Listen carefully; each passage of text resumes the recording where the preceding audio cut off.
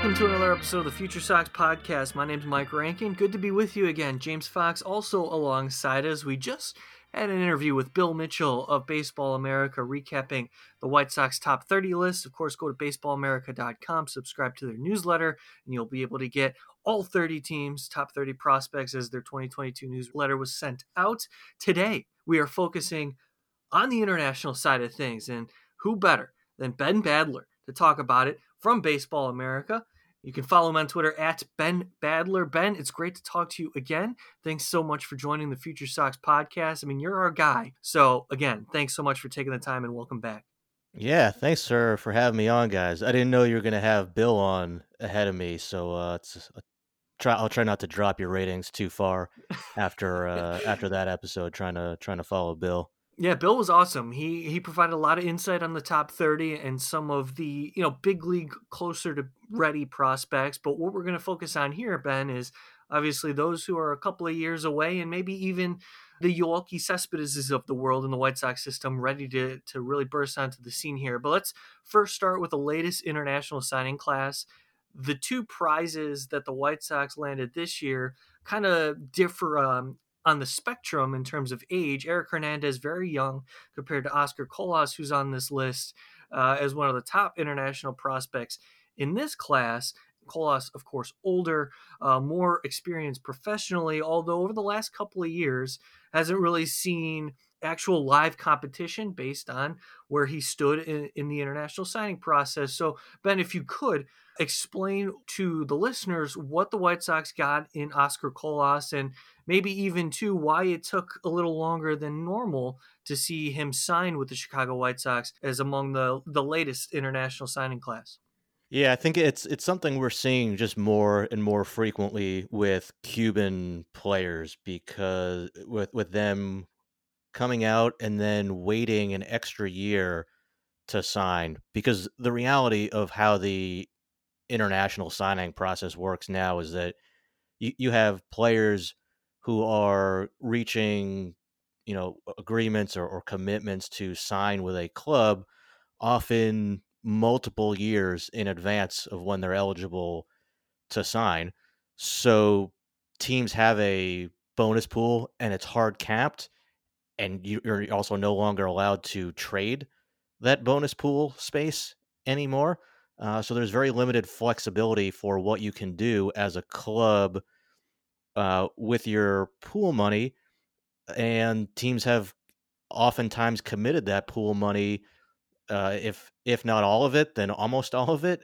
Often, within more than a year in advance of the signing date, which also got delayed from, we no longer have July 2nd. It's now January 15th since 2020. That got moved back during the pandemic. So these, Cuban players will come out of Cuba because they can't sign with a major league club until they leave Cuba and establish residency in another country. So it's not like you can go as a club, get a commitment from a 14 or a 15-year-old Cuban player the way that teams do in the Dominican Republic or Venezuela. So a lot of times these Cuban players like Oscar Colas or Dion Jorge, who's a big example in this signing class, also shortstop with the Rockies from Cuba. Yiddy Capay, the previous signing class, a shortstop from Cuba with the Marlins, and they'll come out and, all right, well, they want a lot of money, and teams are willing to give them a lot of money, but they don't have that money available in their bonus pool right away. So they'll say, okay, well, will you sign with us the following signing period? So the player ends up, waiting an extra year, or with the signing period moved back an extra year and a half now to actually sign with a club, which is really unfortunate especially for the Cuban players, because like in Colas's case, he's 23, he's turning 24 in September. These are the guys where it's like, geez, like we want him to get out and play right away. It's not the same as a 16-year-old player from the Dominican Republic and Venezuela, where you have this, all right, very long, well, with certain exceptions, Juan Soto, Vladdy Jr., et cetera, Wander Franco, it's a much longer timeline for them. But yeah, so, we're seeing more and more Cuban players take this route to wait a little bit of extra time to sign when more bonus pool money becomes available to them. And with Colas, you're getting a big physical, power hitting corner outfielder from the left side. Like you said, you're like you alluded to. I think he has the professional experience. Certainly, isn't some in Japan, and in addition to what he did in Cuba. So there's some track record there. I mean, he's pitched a little bit as well. There's some arm strength there. If to go out to right field, he's gonna have to keep his body in check. He did obviously a lot better job with that once he was training in the Dominican Republic. So that's something he's going to have to carry over. But um, yeah, the draw is big power from the left side, and unfortunately too, like you said, there's also been a longer layoff from true competitive baseball for him. I mean, he's taking live ABs in the Dominican Republic right before he signed, but also a lot of the pitching he's facing there is not his peers, not 22-year-olds who have high A and double A, triple A experience, the kind of guys he should be seeing at the level he's probably ready to compete at. It's a lot of amateur pitching in the Dominican Republic. It's just not the same. So it's harder to have the same level of conviction in the pure hitting ability right now. Not just for him, but for pretty much any player we would talk about in this class, just because the players are not followed by all 20 or by all 30 clubs in a competitive scouting environment the way that you would have for players in the draft. But I don't think there's any doubt about the type of power and power upside that he has to from the left side of the plate. Yeah, Ben, and then going to, Eric Hernandez a little bit. I know you didn't do like a true ranking of players over at Baseball America for obvious reasons, the last Right. couple of years. But, what are the White Sox getting in him? It's $1 million bonus, something they typically like haven't done in a while. I think the last time they gave $1 million to a Dominican teenager was like Jose Guerrero, was like the nephew of Vlad Guerrero years ago. And, before that it was Franklin Reyes, and then before that it was Adolfo. So they don't do it often. So this was a little surprising to see this, but I guess exciting nonetheless. Yeah, I mean, they love their bloodlines guys too. But yeah, I mean, and Hernandez is an unusual signing too. I think for the White Sox because if I mean, you just alluded to some of those types of players that they've gone for. It's historically been big power bats, and that's not really Hernandez. He's more if you really like him, you're really buying in on the pure hitting ability, the back control. It's really more of like a line drive, gap to gap type hitter. Now, this, could quickly look out of date because, when you're seeing a player when he's 15, 16, he, just turned 17. I think, well, he didn't sign on January 15th, but that was his birthday. When you're talking about kids that young, all of a sudden they pack on 20, 30 pounds and the ball starts flying off their bat with a lot more ferocity, so that could certainly change. But it's yeah, I mean, if you're really buying into him, you're buying into the bat and the back control and the ability to hit in games. I don't think there's other real loud tools there. I mean, the speed, the arm strength is not going to blow you away in either of those tools or the power either, at least for right now. So if you're a big believer in Eric Hernandez, I think you're buying into the bat and his ability to perform in games. They also still have like over $1 million in bonus pool space available, and it's unusual, but the White Sox do this stuff sometimes because they're just really weird in this marketplace. Do you think it's likely that they have agreements with others that haven't been announced, or is this like a potential red flag that they have money? I mean, it's possible they did. Certainly, like you see the teams with their signing photos that I'm posting. on January 15th, and you see some teams are signing like 30 players on January 15th right away. You didn't get that, obviously, with the White Sox. They sort of delayed their signings, and teams do it for different reasons. I think at this point they've probably already signed their big signings, but I also think it makes sense where, look, like there's only so many true premium players in Latin America to sign and to use your bonus pool money on, especially again given the speed of the international signing process.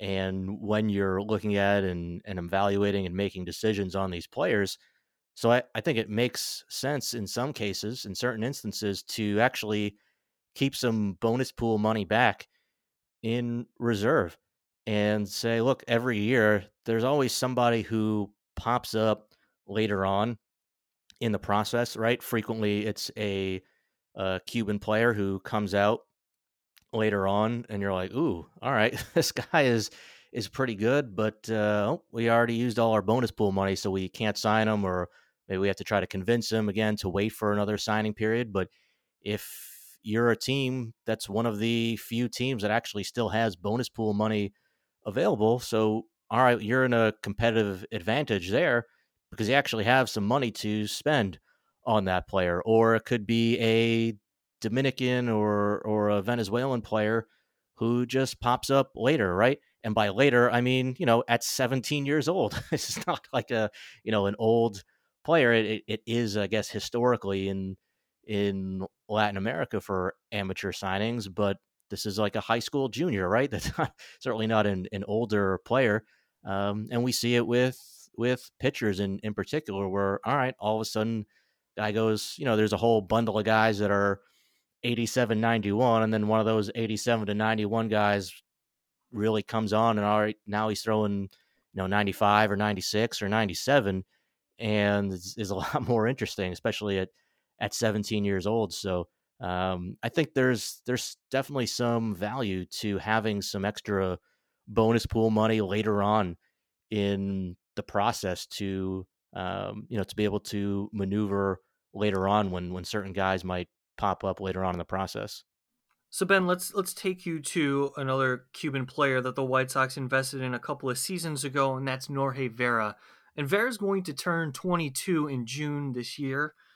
And you mentioned establishing visa. I mean, that was part of the problem in which Vera stayed in the Dominican across 2021 because of a penalty that would have occurred had he come stateside last year, based on some of the residency issues that you mentioned, or at least alluded to a little bit earlier. So I thought that was fascinating, and I wonder how much of that impacted his development, or if that was just sort of a minor detail, in the sense that this is a young, high ceiling pitcher. The White Sox now finally have a part of their system, and they were going to take it easy. We could safely assume that they were going to take it easy on him anyway last season. But how much of that was an impact on his performance in 2021 and where he stands currently as a professional? And just getting a sense of your evaluation of what Norge Vera was last year and what he can become. Yeah, it's unfortunate that he was in the Dominican Summer League. Clearly, his talent level is not commensurate with a DSL player. So I'm not surprised that he went out and just completely annihilated hitters in that league. So I wouldn't read too much into just the numbers that he put up there. But at the same time, it's if I'd rather have a pitcher, who's too advanced for that league, get stuck there rather than a hitter, because with a hitter, he has to face the pitchers that he's facing, and it's not great for his development. Whereas with a pitcher, all right, well, you can still work on your breaking ball, you can still work on your changeup. I mean, almost independent of who the hitter is that you're facing. Now, obviously, you want to get a more appropriate test with some more advanced hitters if you're Norge Vera and you're the White Sox. But you still have to be excited with the development of his stuff in particular. I mean, his velocity jumped up a couple ticks, so we're getting reports of him up to 99, even maybe 100 miles an hour. Good strides too with the breaking ball. So it's pretty exciting stuff from him. It's just like you said, you wish you could have seen him do it against hitters who were more of an appropriate match for his talent level. So it does seem like he's gonna be stateside. I would think Winston-Salem, another guy that signed with him last year, Yoelqui Cespedes, obviously. Anything about his debut, I guess, surprise you positively or negatively? Um, yeah, I mean he was pretty solid right away. I mean, like you said, the Cuban players in particular are in this like unusual spot and having this layoff from true competitive baseball, and you're adjusting to a new country and a new culture, and you don't have the same experience that a Dominican or a Venezuelan player typically goes through, coming through the Dominican Summer League first and all that, and obviously a lot of attention on him right away. In particular, I'm sure because of the last name, but I typically try to give Cuban players for that reason a little bit of extra leeway and as far as what they do in their pro debut, especially at first. I mean, Yohan Moncada is actually a great example of that, where there was tremendous hype over him, and he came out and it was like his first maybe month, the first couple months of the year of his career. He was not that great, and people were talking, "Oh, he's so overhyped and overrated." And then, within I think a couple years, he was one of the top two prospects in baseball, and he was showing everybody, what he was really capable of doing. So, yeah, I mean, in Cespedes' case, I mean, certainly, I think the power is the carrying tool for him. It's kind of surprising. He's not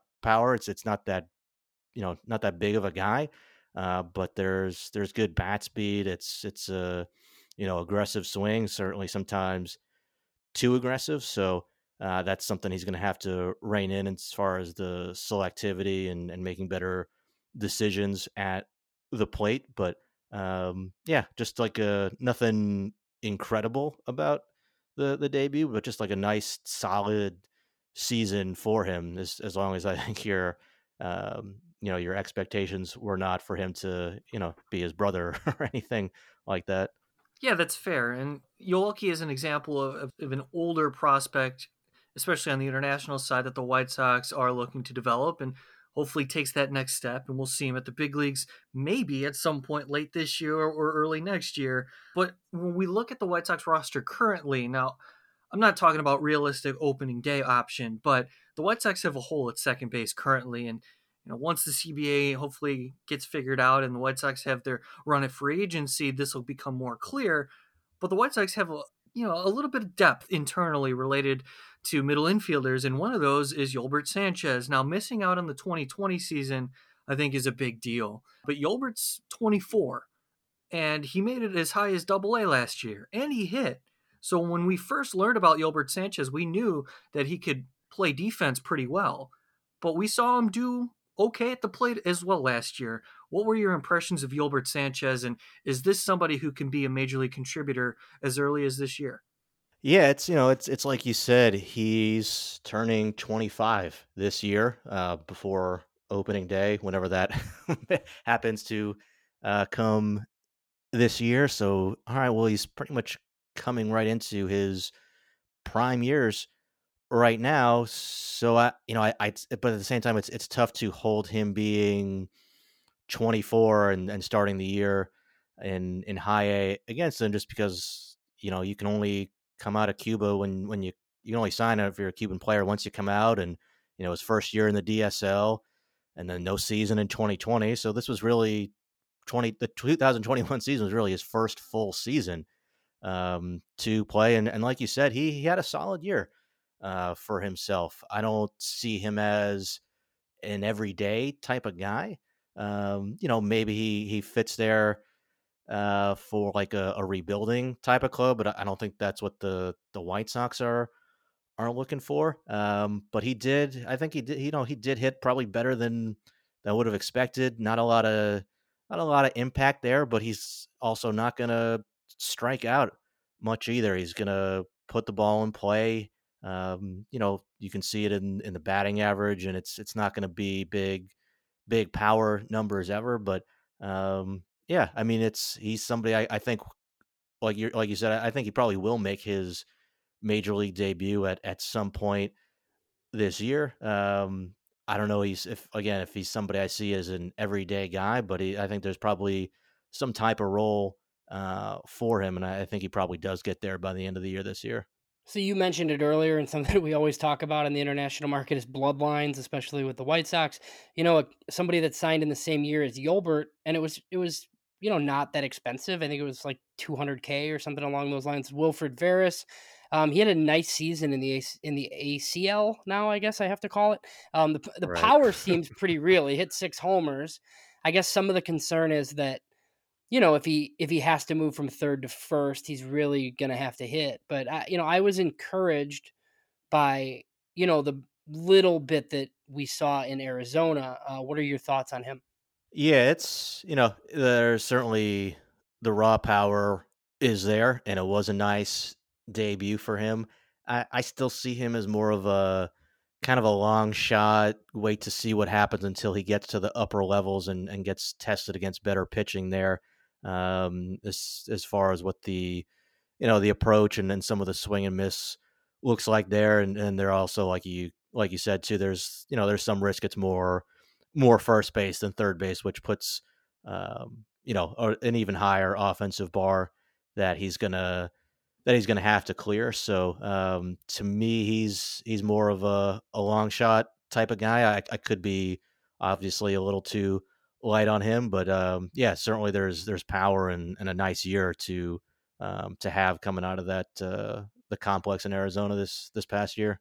So another young guy that was at the complex. Ben, you were the first guy that we had on that tipped us off to Christian Mena when the White Sox signed him, and then obviously with 2020, he didn't pitch at all in the DSL. So he debuted in Arizona as well last year. The stats weren't great in his first season, but that's fine. Like we had pretty good reports on his stuff there. He had a decent debut, and he still, I guess, some high hopes for him possibly. Yeah, he's still a good sleeper type arm, which I think is fair to call him a sleeper when he's giving up almost a run an inning in the complex league out there. But the fastball is kind of starting to creep up. It's still sitting low 90s, I think touching 95. But if there's something to really like there, I think it's his ability to spin a breaking ball in particular. You hope a little bit more velocity can still come for him. I think there's still some more strength projection in there for that to come, but he does have an innate feel to spin the baseball. So I think you can, look at the fastball, you look at the breaking ball, and I think there's a chance for him to miss a lot of bats with it. I mean, spin rates are good on it. But yeah, I mean, it's like definitely still a long range projection with him. The pitch ability has a ways to go, obviously, but definitely kind of an intriguing sleeper arm who I think could, at least has a chance uh, to pop at some point down the road. Yeah, Mana's always fun to bring up with you, Ben, because James and I all often reference when you talked about Mana for the first time. We said, okay, we're going to keep an eye on him. And now he's starting to progress a little bit. We're seeing the frame fill out. And somebody else that I'd like to mention that is starting to fill out even more is Luis Mieses. 6'3", 180 is what he's listed on his baseball reference page. This was, again, another prospect who suffered from no season in 2020. Now, across a couple of single A ball clubs, he totaled 15 homers this year. Little bit of power from the left side now. Is this an intriguing player that you think can translate into something more in 2022? Yeah, I mean, there's something there. I mean, he has power. He can definitely put a good charge into the ball. He's like yeah, like you said, he's 6'3". His arms are probably the arms of somebody who's even taller than that. So I think that leads to some length in the swing, and there's some issues with him being able to make consistent contact and just the approach and being able to stay balanced. But there's good bat speed, there's raw power there. I'm still pretty skeptical on him being able to put it all together just because of the approach and swing length issues. But obviously the power is there, and as he's gotten stronger and starting to fill out, it's really come on even more. But there's definitely some adjustments he's going to have to make with both the swing and the approach to tap into that more consistently in games. So two guys that are super far away that only played in the DSL last year. Dario Barrero was signed, and then as well as Victor Quezada. Quezada was definitely the bigger bonus guy, the third baseman out of the Dominican Republic. I think he got over 500K.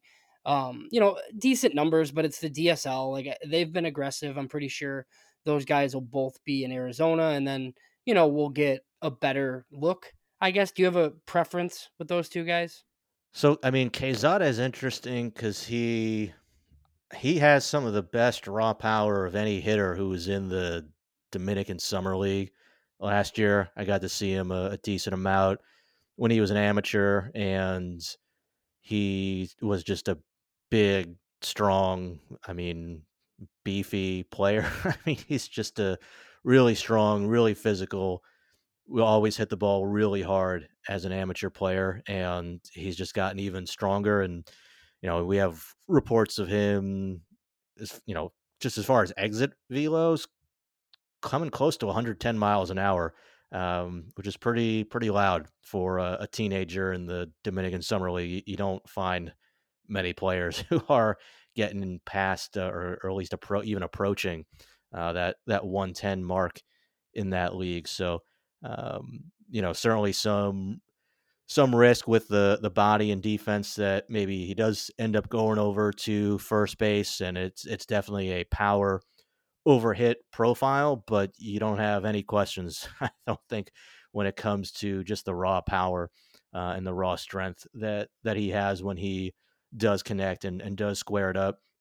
Barrero, a little more just uncertainty because of last year, but he's super interesting to me because he, as an amateur, I think he was like 6'1", 6'2", and now he's got to be at least like 6'5". I mean, he's just so he's just changed physically so much over the last year, or I should say the last couple of years. So that's really changed his profile. Now, again, in his case, it probably adds some more risk that maybe he does end up at first base because he is so big. But for a big guy, it's a fairly, or at least a relatively short swing. I mean, he's kind of a hitterish guy as an amateur. I mean, stood out for his back control and his approach.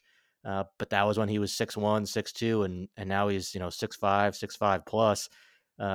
So it's even more intriguing if that back control does come as advertised, and now there's a lot more strength projection and power upside that he has. So I'm just hoping for a healthy season from him this year because he's still a really intriguing sleeper to me. But obviously, just need to see him get on the field and then stay on the field there.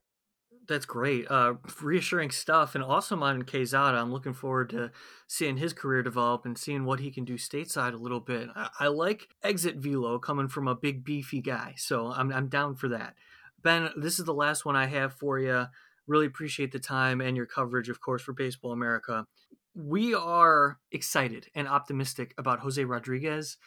He was somebody in Kannapolis that among them were a joy to continue to follow all season on a team that was sort of difficult to follow in 2021. A lot of young players filled out that lineup, but Rodriguez kind of acted like somebody who could handle that age, or at least that level of competition at his age, I should say. What about his skill set suggests to you that this is a player who can translate, as well as what you really like to see from him last year? And if there's concerns about his approach at the plate. I know he's a wild and free swinger. Is that something that can't be rectified and you just have to live with it? Just curious your evaluation of what the White Sox have in Jose Rodriguez. Yeah, I think I've been too light on Jose Rodriguez over the last few years. I mean, he was not a big signing, which doesn't mean a whole lot to me. But you can kind of see why, because there's no like one tool that jumps out as far as the speed or the arm or the power, where you're going to be like, oh, all right, this is catching your attention as a scout, as an amateur player, and still to this day. But he seems to just keep hitting everywhere he goes. I mean, like you said, he does have an aggressive approach, takes an aggressive swing, but he does seem to just keep hitting. He doesn't strike out a ton, so yeah. I mean, he's a pretty intriguing guy who just kind of keeps maybe sneaking up on people, and including myself. I think he's just somebody I've been too low on, and maybe up until this year, where I got to give him some credit for what he's done, and getting to I guess double A technically by the end of the year as a 20-year-old, and performing the way he did, really up through Winston Salem. So I'm not saying he's necessarily going to be an everyday infielder, an everyday guy, but I think there's some outcome for him where or some future for him where that could be the outcome, because he does seem to have just a knack for being able to put the ball in play, even with that really really aggressive approach that you were talking about. Ben, last one for me before we let you go. There's a lot of conflicting information, obviously. And, we talked to Maria Torres of The Athletic a couple weeks ago, just about everything that goes on in the in the international market. And you're obviously very well versed in what goes on. And we've talked about the international draft for years. There's kind of collective bargaining talks going on, but there's really been nothing about an international draft. And it doesn't seem like they're going to put one into this agreement whenever they have one. What are you thinking in regards to that? I think it probably just is not getting a lot of public attention right now, because, as you can imagine, on the hierarchy of importance for both sides right now, it's kind of lower on that totem pole. So the in particular for the players, because look, the international players are not on 40-man rosters, uh, so it's not because these are international players that they don't care about them. It's that they're non 40-man roster players, right? Like we see in the draft, the same way those players' rights get negotiated away by the Players Association, where we get bonus pools and what essentially operate as hard caps in the draft system, and we see it for minor league players too, who are making $8,000, $9,000 a year, if they're not on a 40-man roster. So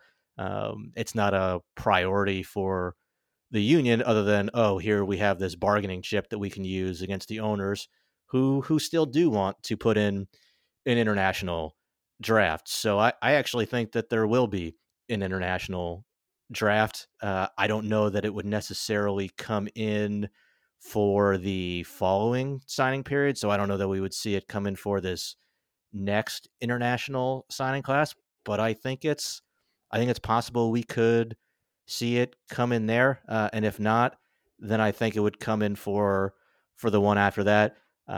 Obviously, this is all subject to collective bargaining. So there, there's a lot of bigger issues for these two sides to work out. But I mean, ultimately, the owners want an international draft.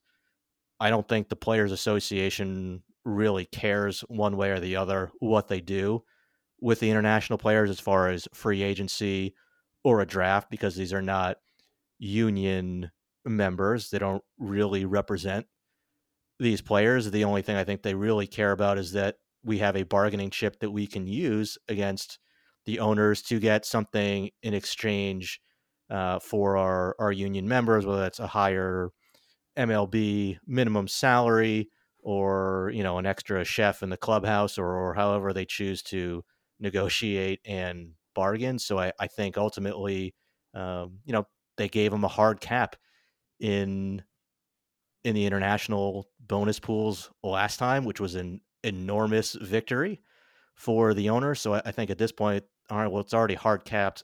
So what do the players, or what do the union, what does the union really care whether it's a draft or a hard capped signing system for international players? So just looking at the leverage and that the two sides have, and what what they really care about, I think ultimately the owners will be able to successfully negotiate for an international draft, and I think the players will give them that. But like you said, it's been something that, I mean, geez, I think we have a quote from Sandy Alderson in Baseball America when he was at MLB, saying, like, the international draft is coming, it's inevitable, something to that effect, and that was like 1992, right? So this has been going on for a long time. But I also think this is, I mean, I've been at Baseball America since 2007, and writing about international players since 2008. So in those close to 15 years, I think this is the closest it's ever been to a reality when it comes to the international draft. Ben Badler of Baseball America. We were just spitballing all of these prospects, international guys from the White Sox, and you didn't blink. Thanks so much for taking the time and joining us again on the Future Sox podcast. Really appreciate it. Yeah, absolutely, guys. Thanks for having me on. I really enjoyed it. That's Ben Badler of Baseball America. Follow him on Twitter at Ben Badler. You can follow us on Twitter at FutureSox. Go to FutureSox.com for all of our content. Again, for Ben Badler of Baseball America and James Fox, my name is Mike Rankin. Thanks so much for tuning in to this episode of the Future Sox podcast. We'll talk to you all next time.